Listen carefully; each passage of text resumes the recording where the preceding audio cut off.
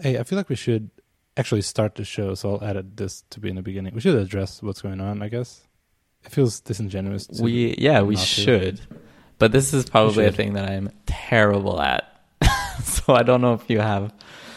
I'm also really bad. So, I mean, I'm going to try. I'm just going to be honest. And again, I didn't really prepare because you want to be careful and mindful you want to do this right. So good thing we're winging it.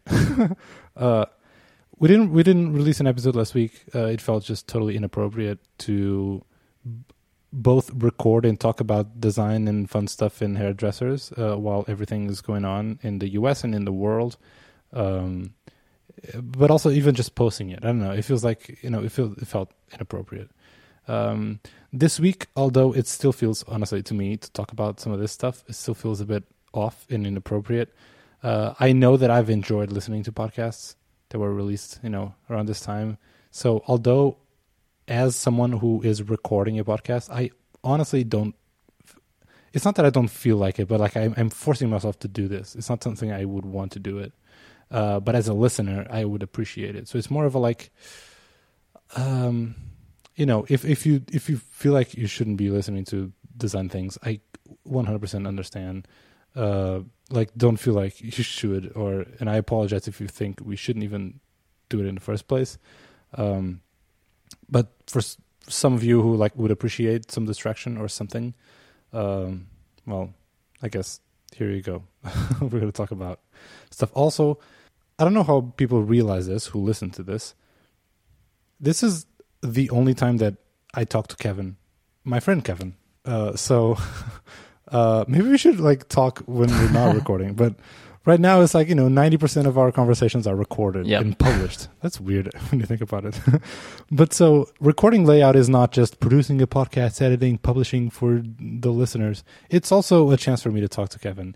And right now, even though it feels inappropriate to maybe record podcasts, to me personally feels appropriate to talk to my friend Kevin. So there you go. I don't know what else to say. Yeah, I mean, in case it's not super clear right now. Black Lives Matter. We totally support all the movements that are happening right now. I think it's time for a change. It's the racism everywhere in the world has been kind of prevalent for much too long, and I think it's about damn time that we put an end to this. And so let's all find ways to come together, whether you can help a lot or you can help a little. Everything counts. And so let's all try to do our best to support the movement, and really create the world that we want to live in. Yeah, I don't know what else to add to that. I think that's it.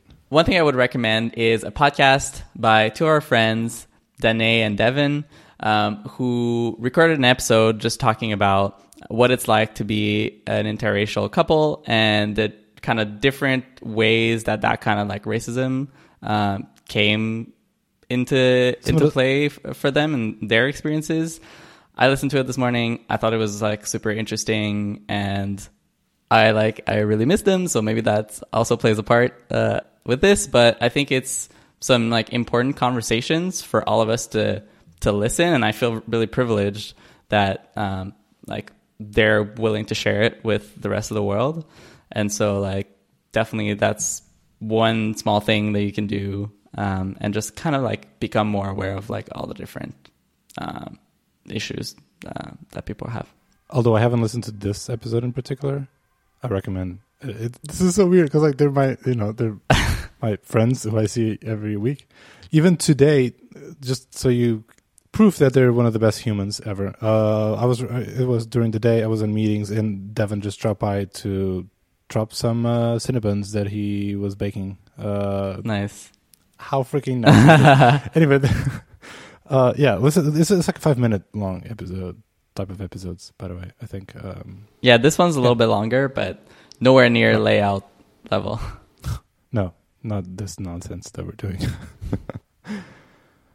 All right, let's talk about things.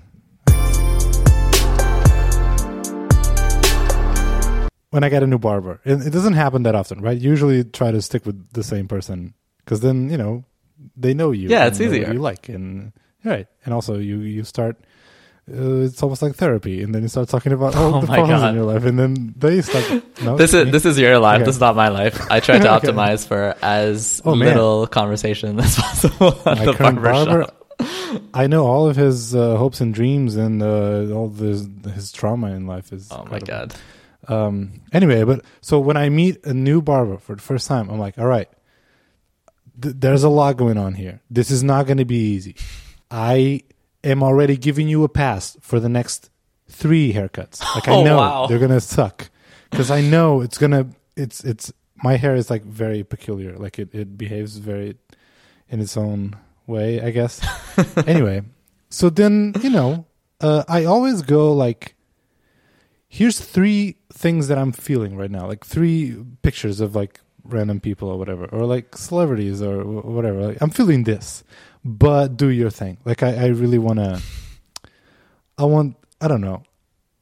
I want something different, but I'm at the point of like, I don't know what I want or how I don't know. Hair is weird because like you can look at a picture and that person can have very different hair than you. So what you're trying to get, it's just not possible with your hair. I have very thick and a lot of hair. So like it has a lot of weight and volume to it pretty much always. So like I can't get your hairstyle, for example. It wouldn't work. Interesting. I don't know what to say, but one thing I have wondered for a while is like, I think I would consider being like a barber or hairdresser as like a creative profession, right? Would you say that's true?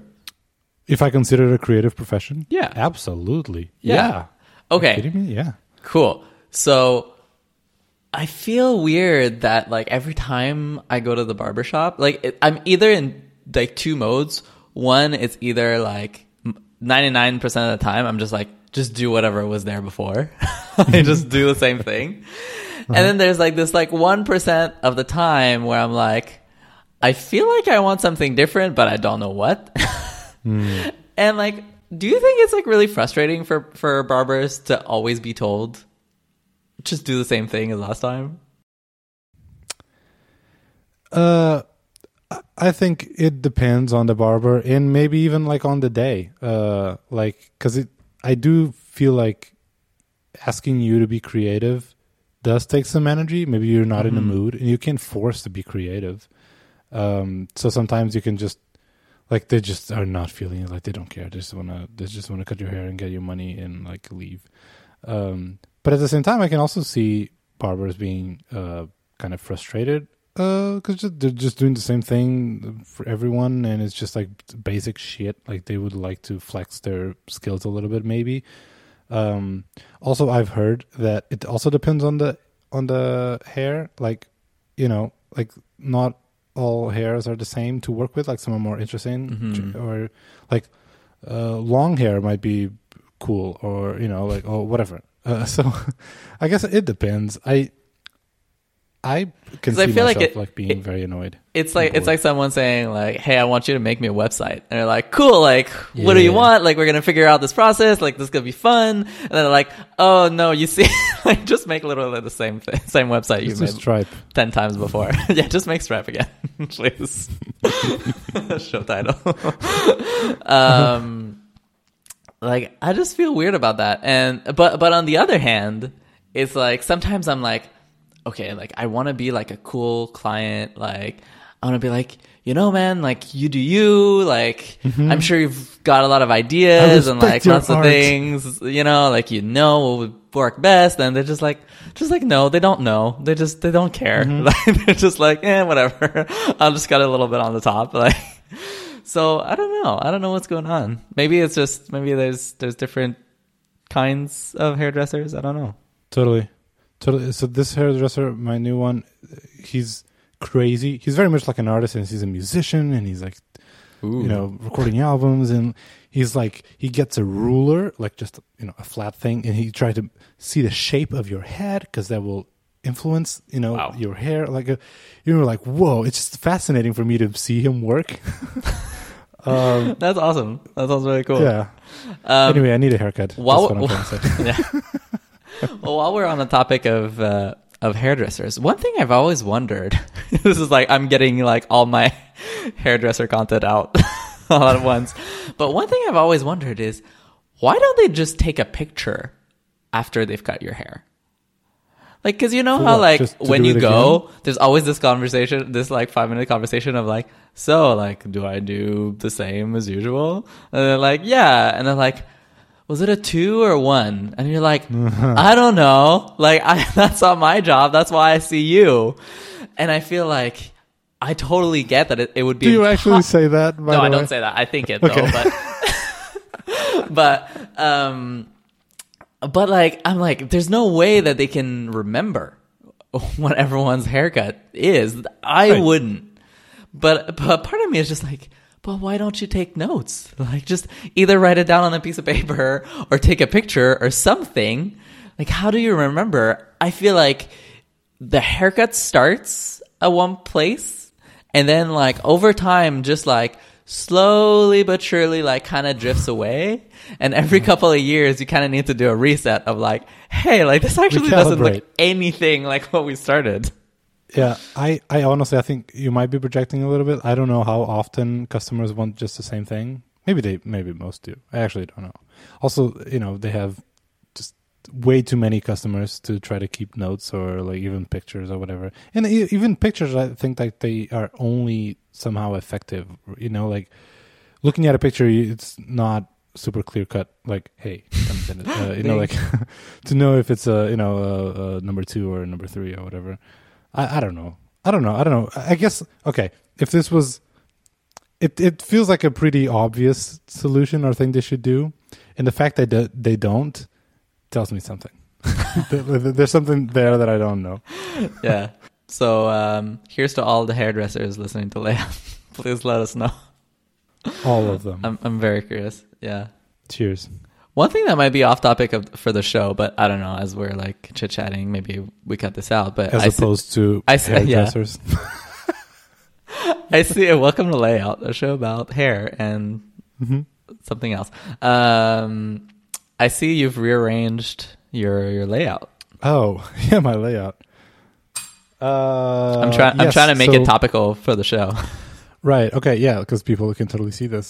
So my the view of my room that Kevin has is different than usual because I got really bored, as you do during Corona times and during everything times. That we've decided to just rearrange the furniture in our apartment. It turns out it was surprisingly good at helping me with anxiety and stress and whatever. Like I got really into it and got really excited. And like for the next, like the following 2 days, I was just still tweaking things. Like, actually, this doesn't look good in that light. Actually, it might, whatever. We're pretty happy with how it turned out. The only downside is that the view from my webcam is worse. This is not as appealing of a background as it was. Is I it? think. I don't think it is. This is not as good because it had a plant and Yeah, whatever. that's I don't true. know. And so this is not as good. I still have to work on this. I don't know what to do, but like the apartment just feels more airy and more overall open. And I took as an opportunity to buy more plants to just fill in a couple of empty spots that weren't there before. And just today I bought more hue lights, so I've also been playing with that. And so Nice. I just been trying to keep myself busy and honestly not think so much about all the shit that's going on in the world. So it has helped. But yeah. Totally. Yeah. Yeah, I've been, not that I've been doing the same, like all my layouts pretty much the same, but I've been like desperate to try to find like some new ways to decorate the space. Like I feel like we should have frames here, or like a poster, or like maybe let's do a painting or something like that. Like I'm just buying plants and stuff like that just to try to As you do. make it a little bit more interesting and more fun. I mean, because it's reality is we now spend 100% of our time at home, so might as well make it fun. So what are we talking about today? What do you want to talk about? Well, so I had some follow-up, actually. So we've talked about a couple episodes ago how you were saying like you were rewatching some keynotes, and I saw this link go by on Twitter, and I needed a distraction, frankly, in the last couple of weeks. And this is a link from Benjamin Mayo, who works at 9to5Mac. He's like a great person to follow on Twitter. Like if you're into Apple stuff, like he'll always be tweeting stuff about Apple. And what he did is he created sort of this like director's commentary on the WWDC 2011 video. And it basically goes through the entire length of the keynote. And this keynote is kind of notable because this is Steve Jobs' last keynote. But it's like super interesting to go back in time and see, because I remember this time, but it's like interesting to see with today's kind of everything we know today, what that keynote like was like, and the different kinds of like observations on UI and interaction design and stuff like that. I thought it was really interesting, and I kind of like this idea of like just a director's commentary for stuff like this. Should do it at Designers React. Yeah. It's pretty good. So I did that, and then after watching this, I don't know why, but I just wanted to rewatch the iOS 7 keynote, and so I rewatched it. It's very interesting. Hey, we should do, you know how, like, the Incomparable, the podcast, they had this like members only special feed, yada yada. One of the perks that it did for members was like a audio commentary track to play alongside Star Wars with all the, I have it on my queue. Actually, I haven't done it because I have to. It's like you have to play the movie, hit play at a certain point, and then you have a lot, quote unquote, live commentary while you're watching the movie. So now I'm thinking, would it be cool to do something like that? Now I'm only thinking Apple keynotes because that's what we were talking about, but something else maybe in where we would just hit play and just like talk over it and comment as something is happening. I don't know. Yeah, that could be cool. I don't know. Just we can think something about else to distract us. So this actually probably solves my biggest problem with this, which I think you've done a good job at kind of like accounting for, but I'm terrible about like setting the stage for what I'm going to talk about. Like I just like go and like talk about a thing, like a reaction to something, but I don't explain what it is a lot of the times. So this kind of solves this problem. What do you mean?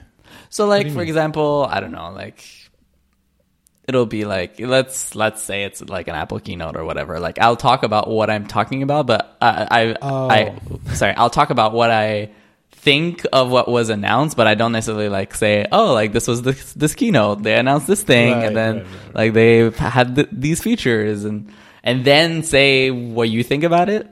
I just go straight to here's what I think about it, and then I know it can be a bit jarring for people. That's why I'm here, buddy. So yeah, but this probably makes things easier. I don't know. Cool. All right. Oh man. So we have this one thing on topics. I don't know if I still want to talk about it or whatever.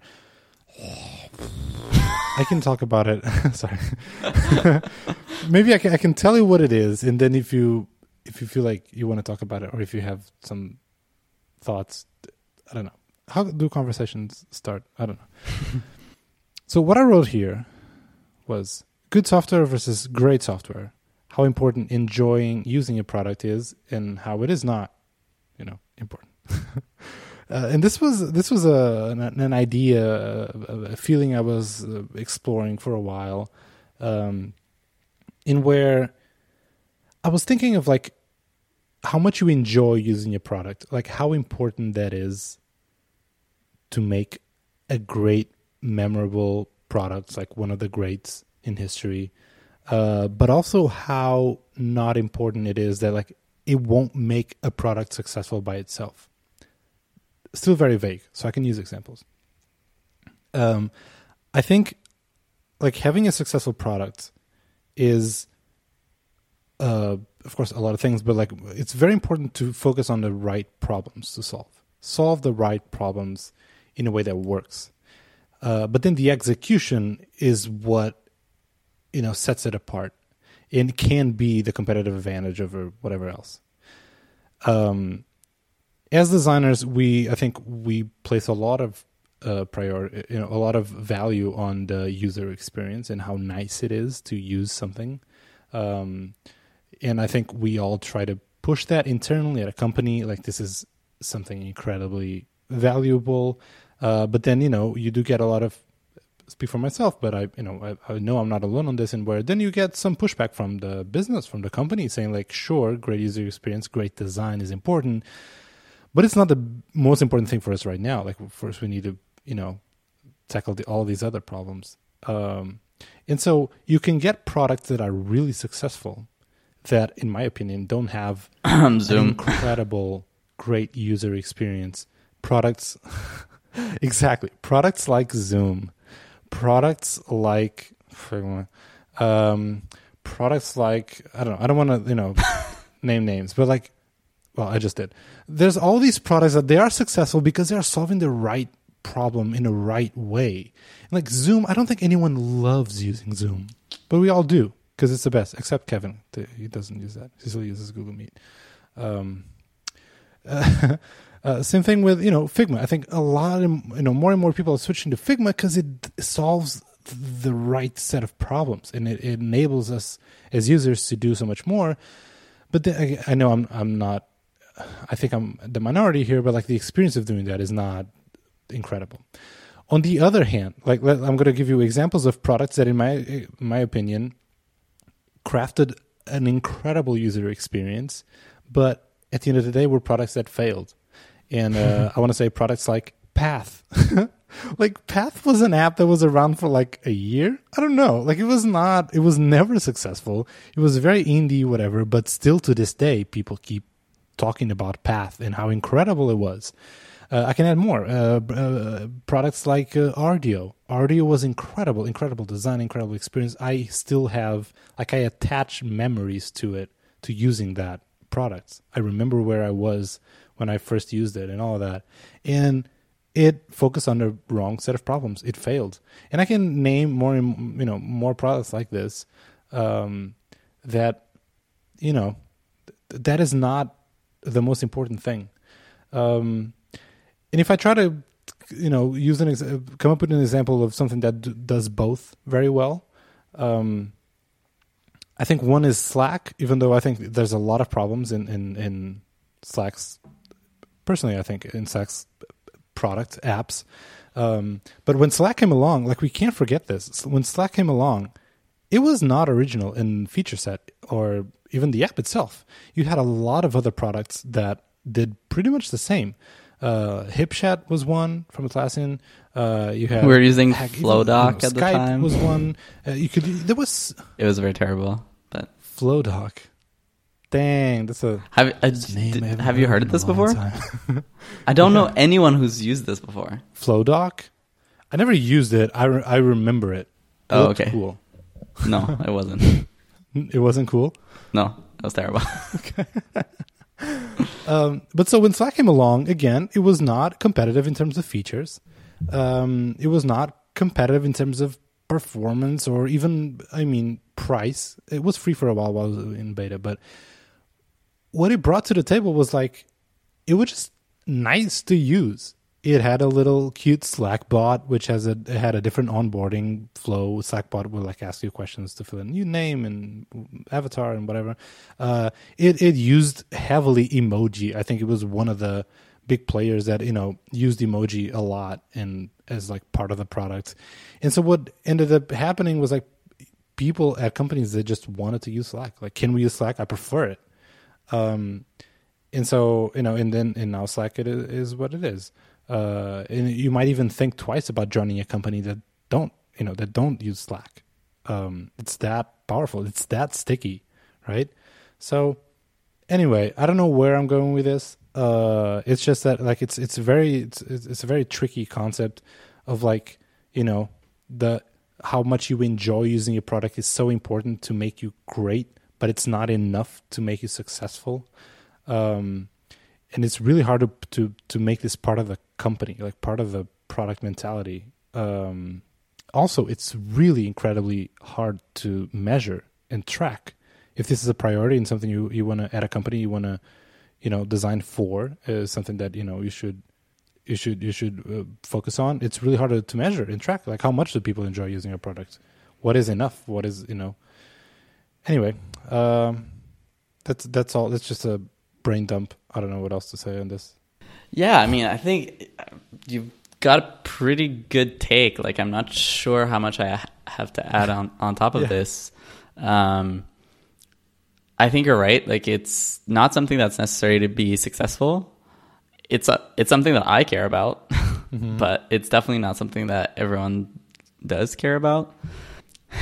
It's like, while you were talking, I was frantically trying to like Google a quote that comes to mind, but that just keeps escaping me.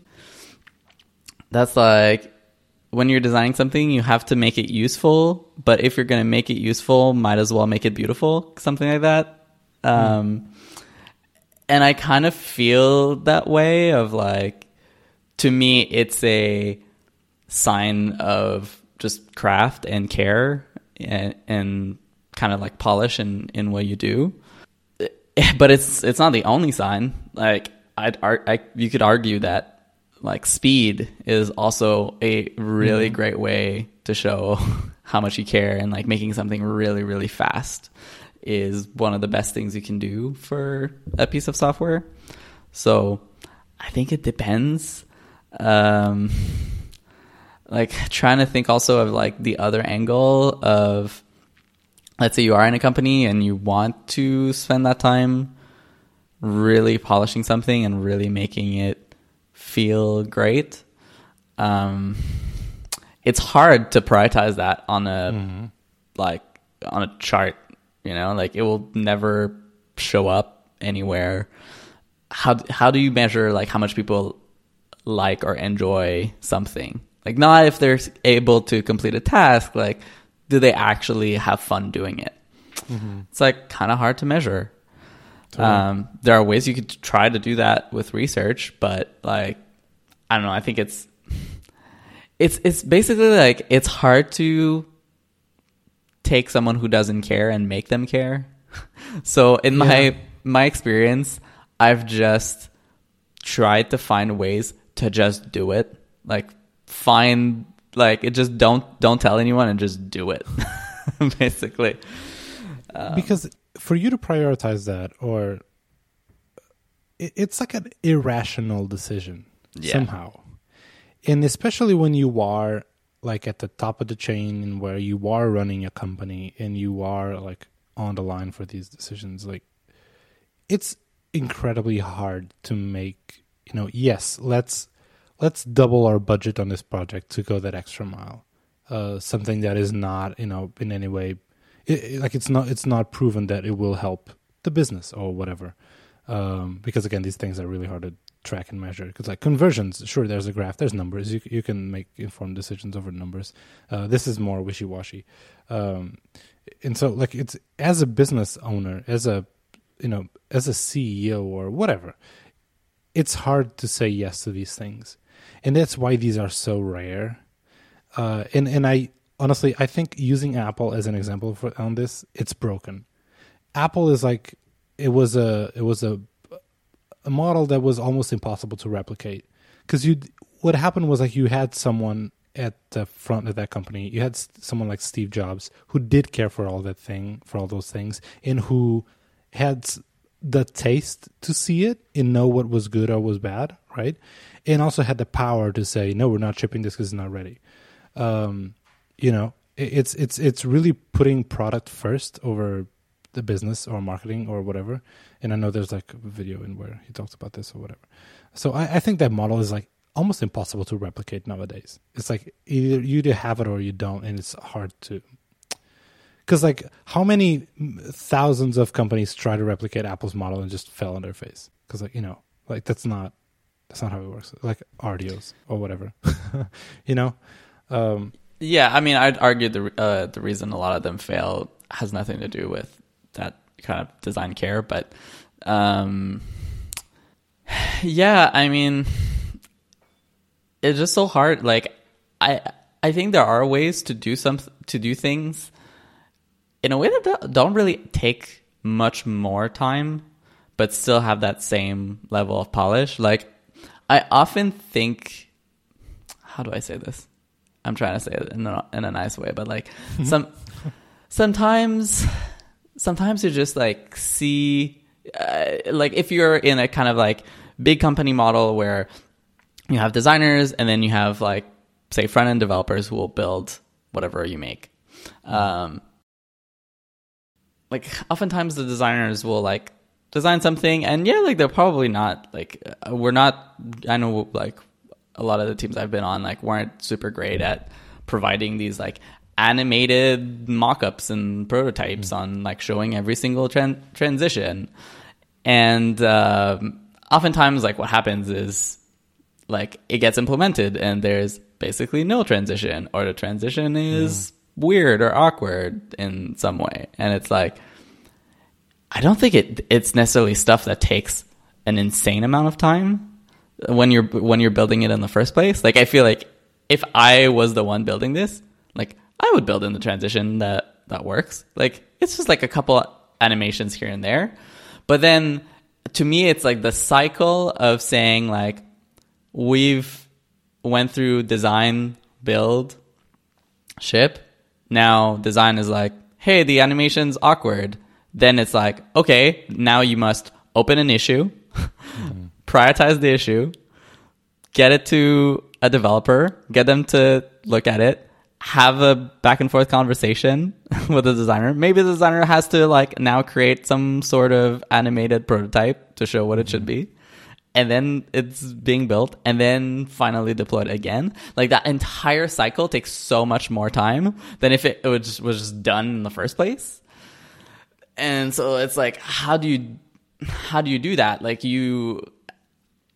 maybe I'm biased in thinking like having people that have more than that, like a specific skill and who do, like I can say like I work with a lot of front end developers that are great designers. Like they will think about those things. Like it's not like, you know, everyone's bad or whatever, but like I think you need to have that eye and just go ahead and do it. That even if I don't say like in my mockup, I don't have like a video that says here's how it should transition, that when you're building it, you're like, there should be a transition here, and like let me just go ahead and add it. And like if there's a back and forth to be had with a designer, sure, fine. But like I think it's so much harder to get that little fix of like, oh, like let's fix the transition to be prioritized once the project is done than as you're doing it.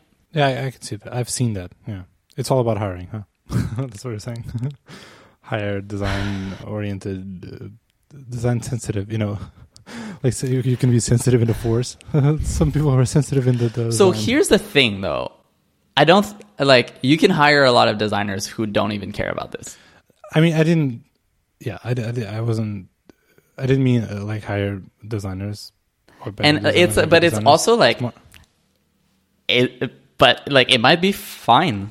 You know what I mean? Like it just depends what you optimize for, like what you end up caring, I think.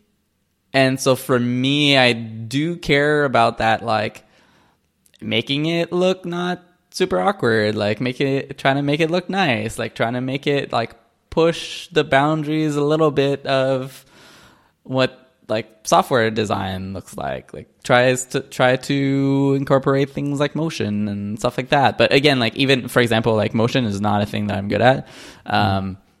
Like I'm sure you'd bring in a designer who's much more well versed in motion, and they'd look at my stuff and they'd be like, that's so not polished.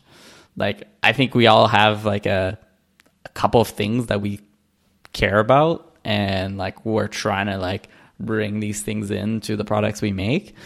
And I also think, I mean, in a sense, it's the more like how do you call it? Like like it's like kind of the craftsmanship aspect of like, this is not made in a factory. Like you can see the people behind those, like products embody the values of the people who make them. And so again, it's the right people. Kind of, but it depends what you want to optimize for as well. Right. I think here we're like looking at it as very binary of like essentially like visual or interaction design versus everything else. But like, for example, I basically like your mission also like really influences what kind of work you do, I think. Like part of, again, I've never worked at Facebook, so like this is just my guess from the outside, but like Facebook seems to be built on the foundation that more communication between people is better. And that just shows up in what they do. And a lot of it is good. Like it would have never gone to where it is if like those principles didn't propel it forward. But they're also having their issues because of that. Like, I think, like you've used Apple as an example. I think Apple's kind of mission is to like create software to empower people to be creative. And I think sort of built into that mission is that kind of creative angle to it of like, no, we're not just going to do a thing that like goes from point A to B. We're going to like make it an enjoyable experience. And I think like they've severely been lacking in a lot of areas for this lately. So like, don't get me wrong, they're nowhere near perfect, but like I think it really depends kind of like what that mission, and that also has a huge influence on what you do. Also, like one more example, Zoom. Everyone's using Zoom right now. And I don't love the design, but what they chose to prioritize is like that quality of the audio above everything else. And so like if they have to cut corners, they cut corners somewhere else, and oftentimes probably design is the thing that they're cutting corners with.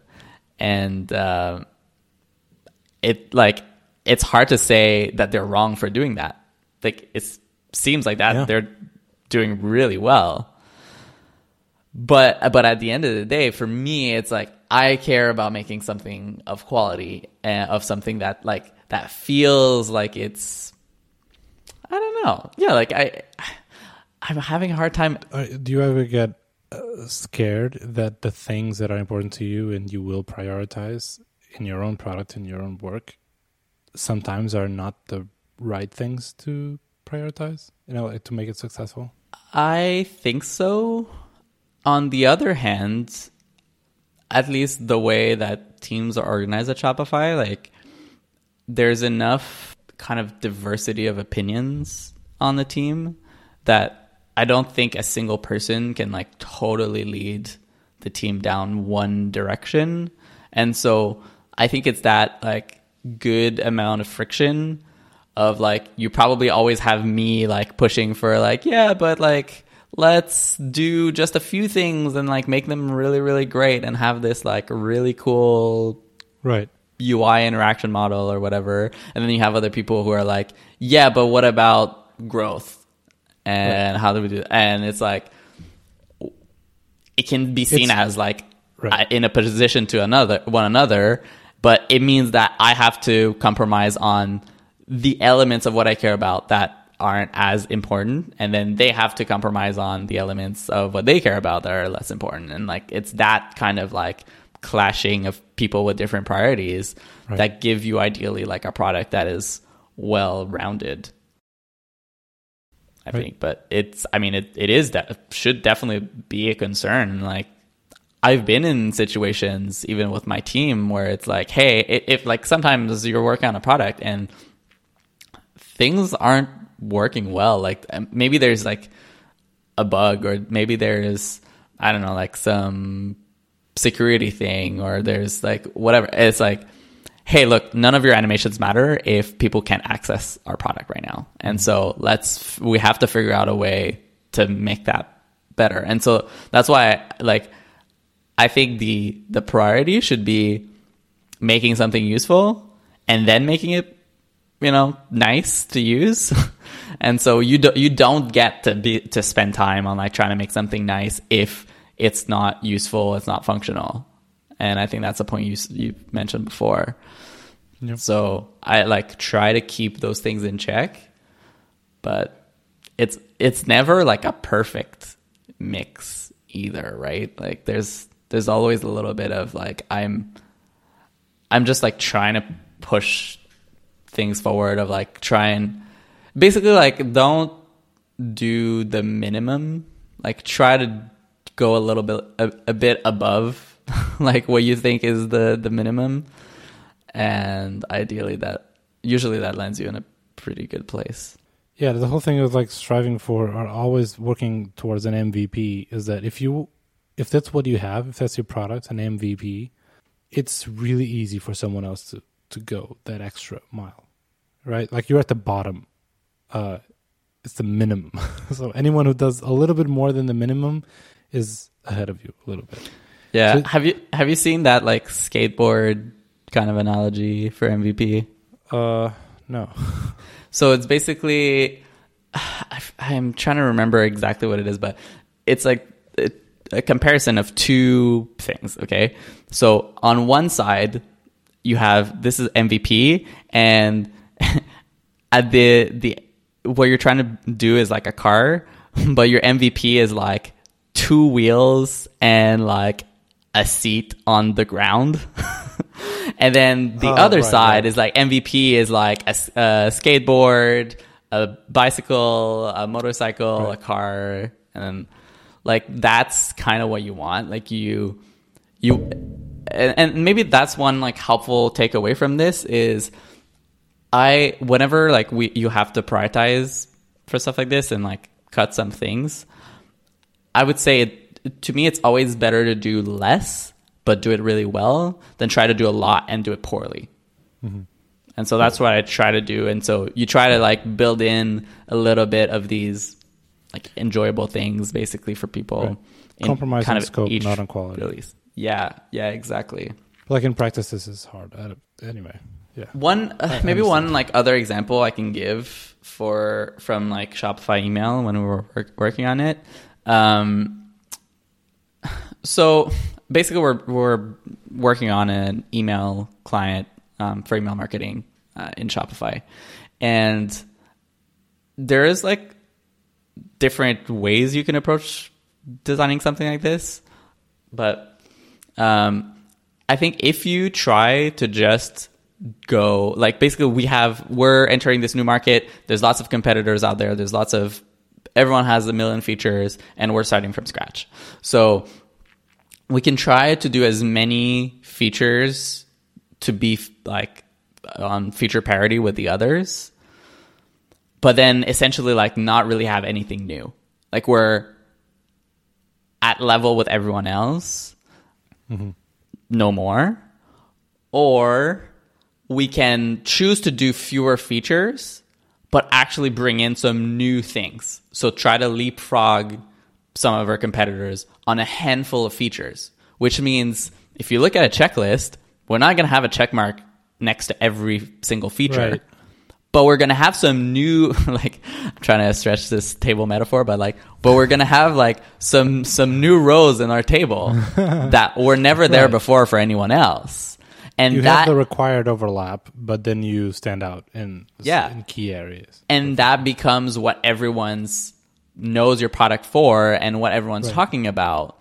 And like you have to do the calculus of what is that core set that I absolutely need, and what are the things where I can like bring in that additional bit of delight and making it like a great experience. And so it doesn't always need to show up through visual design either. Like for us, we saw that it was a huge pain for people that they would have to customize their template every single time, like when they would open a new template, because then it doesn't have your logo, it doesn't have your colors, it doesn't have anything. And so we're like, hey, actually, like let's invest some time and like create this API that's gonna like pull your branding assets from your online store and like do this like maybe more complicated than it needs to be kind of work, But then when you see like all the articles that people are writing about, like, hey, Shopify emails is this new thing, every single one of them, that's the number one thing that they mention of like what's cool about it and why you might want to use it. And so like if I had been put in a position to try to make a logical argument for it, I think it would have been hard. Like I probably would have lost that argument of like, basically like, how can you predict, like try to predict how many more people will use Shopify email because we're doing this? It's like, who knows, right? Like it's impossible to calculate. Which is why I think it's important to like have that trust like in your leadership, because for me, like my stakeholders, they got it. They were like, yeah, this is going to be so much better. And it was just like almost like a non-conversation. Like we didn't have to have that debate. Like everyone was like, yeah, that makes total sense. Let's go ahead and let's do it. So I like, it's hard for me like to give advice on like, if you're in a really challenging spot, like it's tough. Like the only advice I have is like find ways that you can do it without having to tell people, basically. Which means you probably have to aim a little bit lower, but there are maybe opportunities for you still. All right, so let's do recommendations. Okay, so my recommendation this week is Middleditch and Schwartz. This is an improvised comedy special on Netflix. It was recommended by, I believe, Marilyn Mann on Reconcilable Differences. So this is where like I'm totally stealing his recommendation. After listening to their podcast, I decided to go and watch it. It is so good. Basically, like, I don't know if like our listeners have seen improv before. I know I have, but I've mostly seen the kind of like shorter form improv of just like a couple minutes. And the quality of those tend to be like kind of average. So if you have a bad experience with improv, like this is different. So I encourage people to give it another try. But it's just so amazing how like they can, basically the whole concept is they'll go to this venue and then they'll have like a 5-minute conversation with someone in the audience, and then they'll create a story that's like about an hour long based on that 5-minute conversation. And one thing that I love is just seeing like with these two people, like there's not a lot of like fanfares, no props. Like they have 2 chairs and that's it. How they can make this story come alive just feels magical to me. And there's like a couple of things that I want people to notice is like how they switch characters like very often is just so like unbelievable how they're able to like move back and forth between being two people, and the subtle signs and cues that they're using to tell you that they're a different character. Like most of the time I know right away which character they're doing, even if like the two comedians exchange roles. Like they do an accent. They typically do some kind of visual representation of who that person is, whether it's someone who's like always touching their hair, or someone that's shorter, or someone that's like. And then the third thing they do is they play a lot with the chairs and moving them around and basically locating each character based on where they are.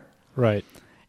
I find that so smart and so clever, and like I think where also you see the magic of the improvised like system, I don't know how you call it, but is when they kind of break that fourth wall. And like at one point, like they swap, and then I think it's the Schwartz who like gets the accent totally wrong. Right. Like, wait, is that the accent? Or sometimes they forget the names of the characters, and like there's just that like super like funny, you have to kind of be in the moment to get this. But I just love every second of it. There's 3 episodes. I really hope they do more. I didn't know Ben Schwartz before this, but oh my gosh. Parks and Rec? No, I've never seen Kevin, what a gem. I don't know. So you have an incredible show to watch. Is this something where I have like 12 seasons to catch up on? Yeah, but it's 20-minute, it's a comedy show. Have you ever watched The Office? I've watched The Office a little bit, yeah. A few episodes. A little bit. That's the wrong answer. Okay. So it's kind of like The Office. Anyway, yeah. Okay. There's so much yeah. here. Please, but anyways, Kevin.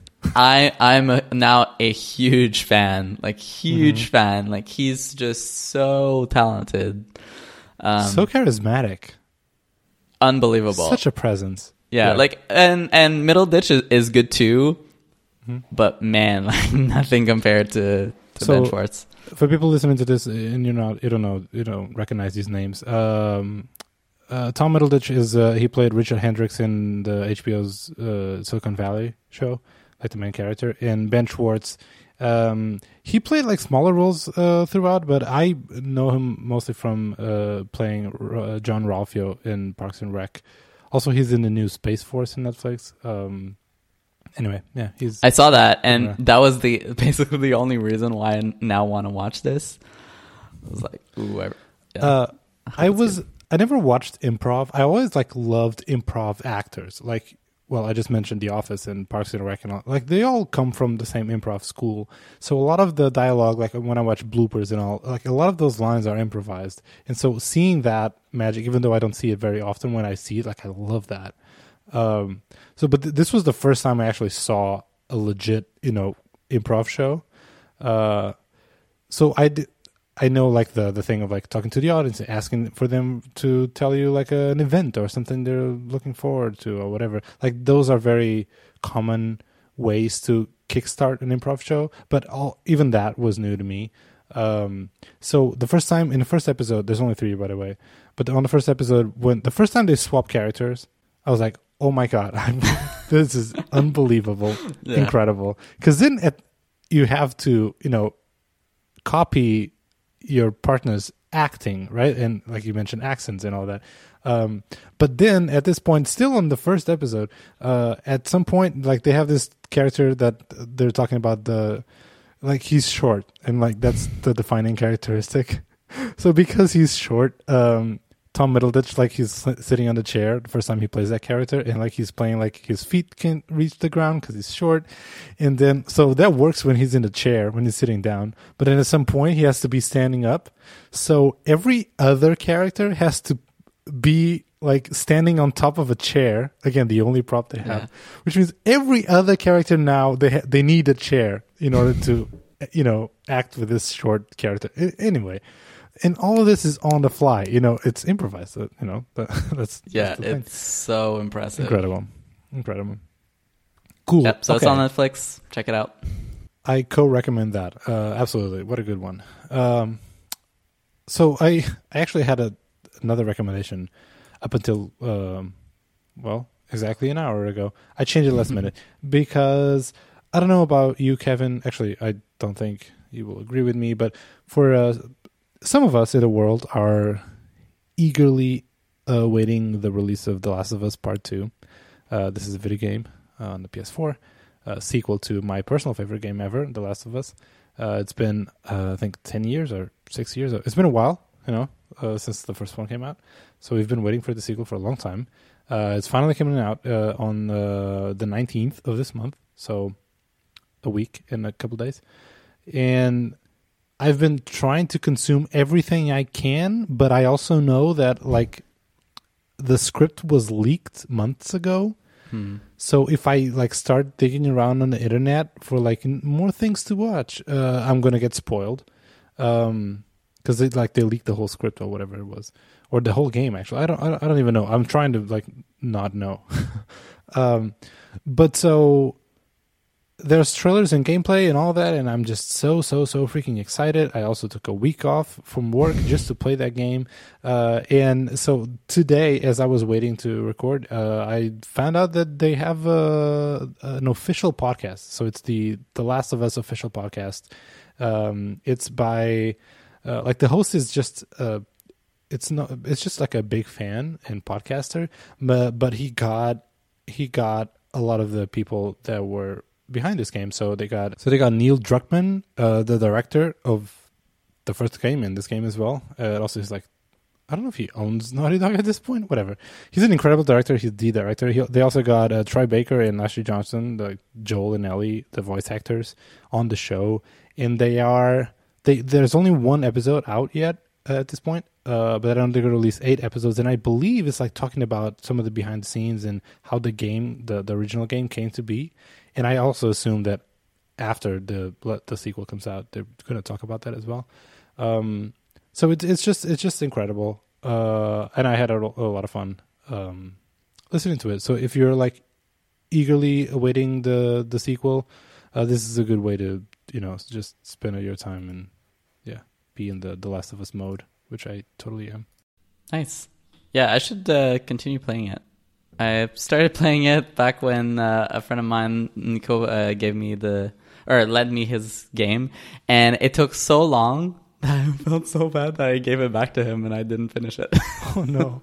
Because I was like, look, it's been months since I've had this, and I'm maybe 5% into the game. 5%? Oh no. Okay. So, but it was good. It was fun, but it was back when, we were allowed to go outside and do other things. So I had other priorities, so maybe you can play it. And by the time the sequel comes out next week, you might have beaten it. It's not that long of a game. And then you can be a part of this and we can talk about it. Mm-hmm. Yeah. But how long is it? That's subjective. Like, if you put it on easy mode and you are not trying to collect all the collectibles and do all the things, and you're just trying to go through the storyline, I don't know, maybe 6 hours, 10 hours. I don't know. Let me see. How long is The Last of Us? So the single player, the main story, on average, is 15 hours. 15 hours. If it's rushed, 11 hours. But let's assume that I'm an average player. So 15 hours seems like a lot of work.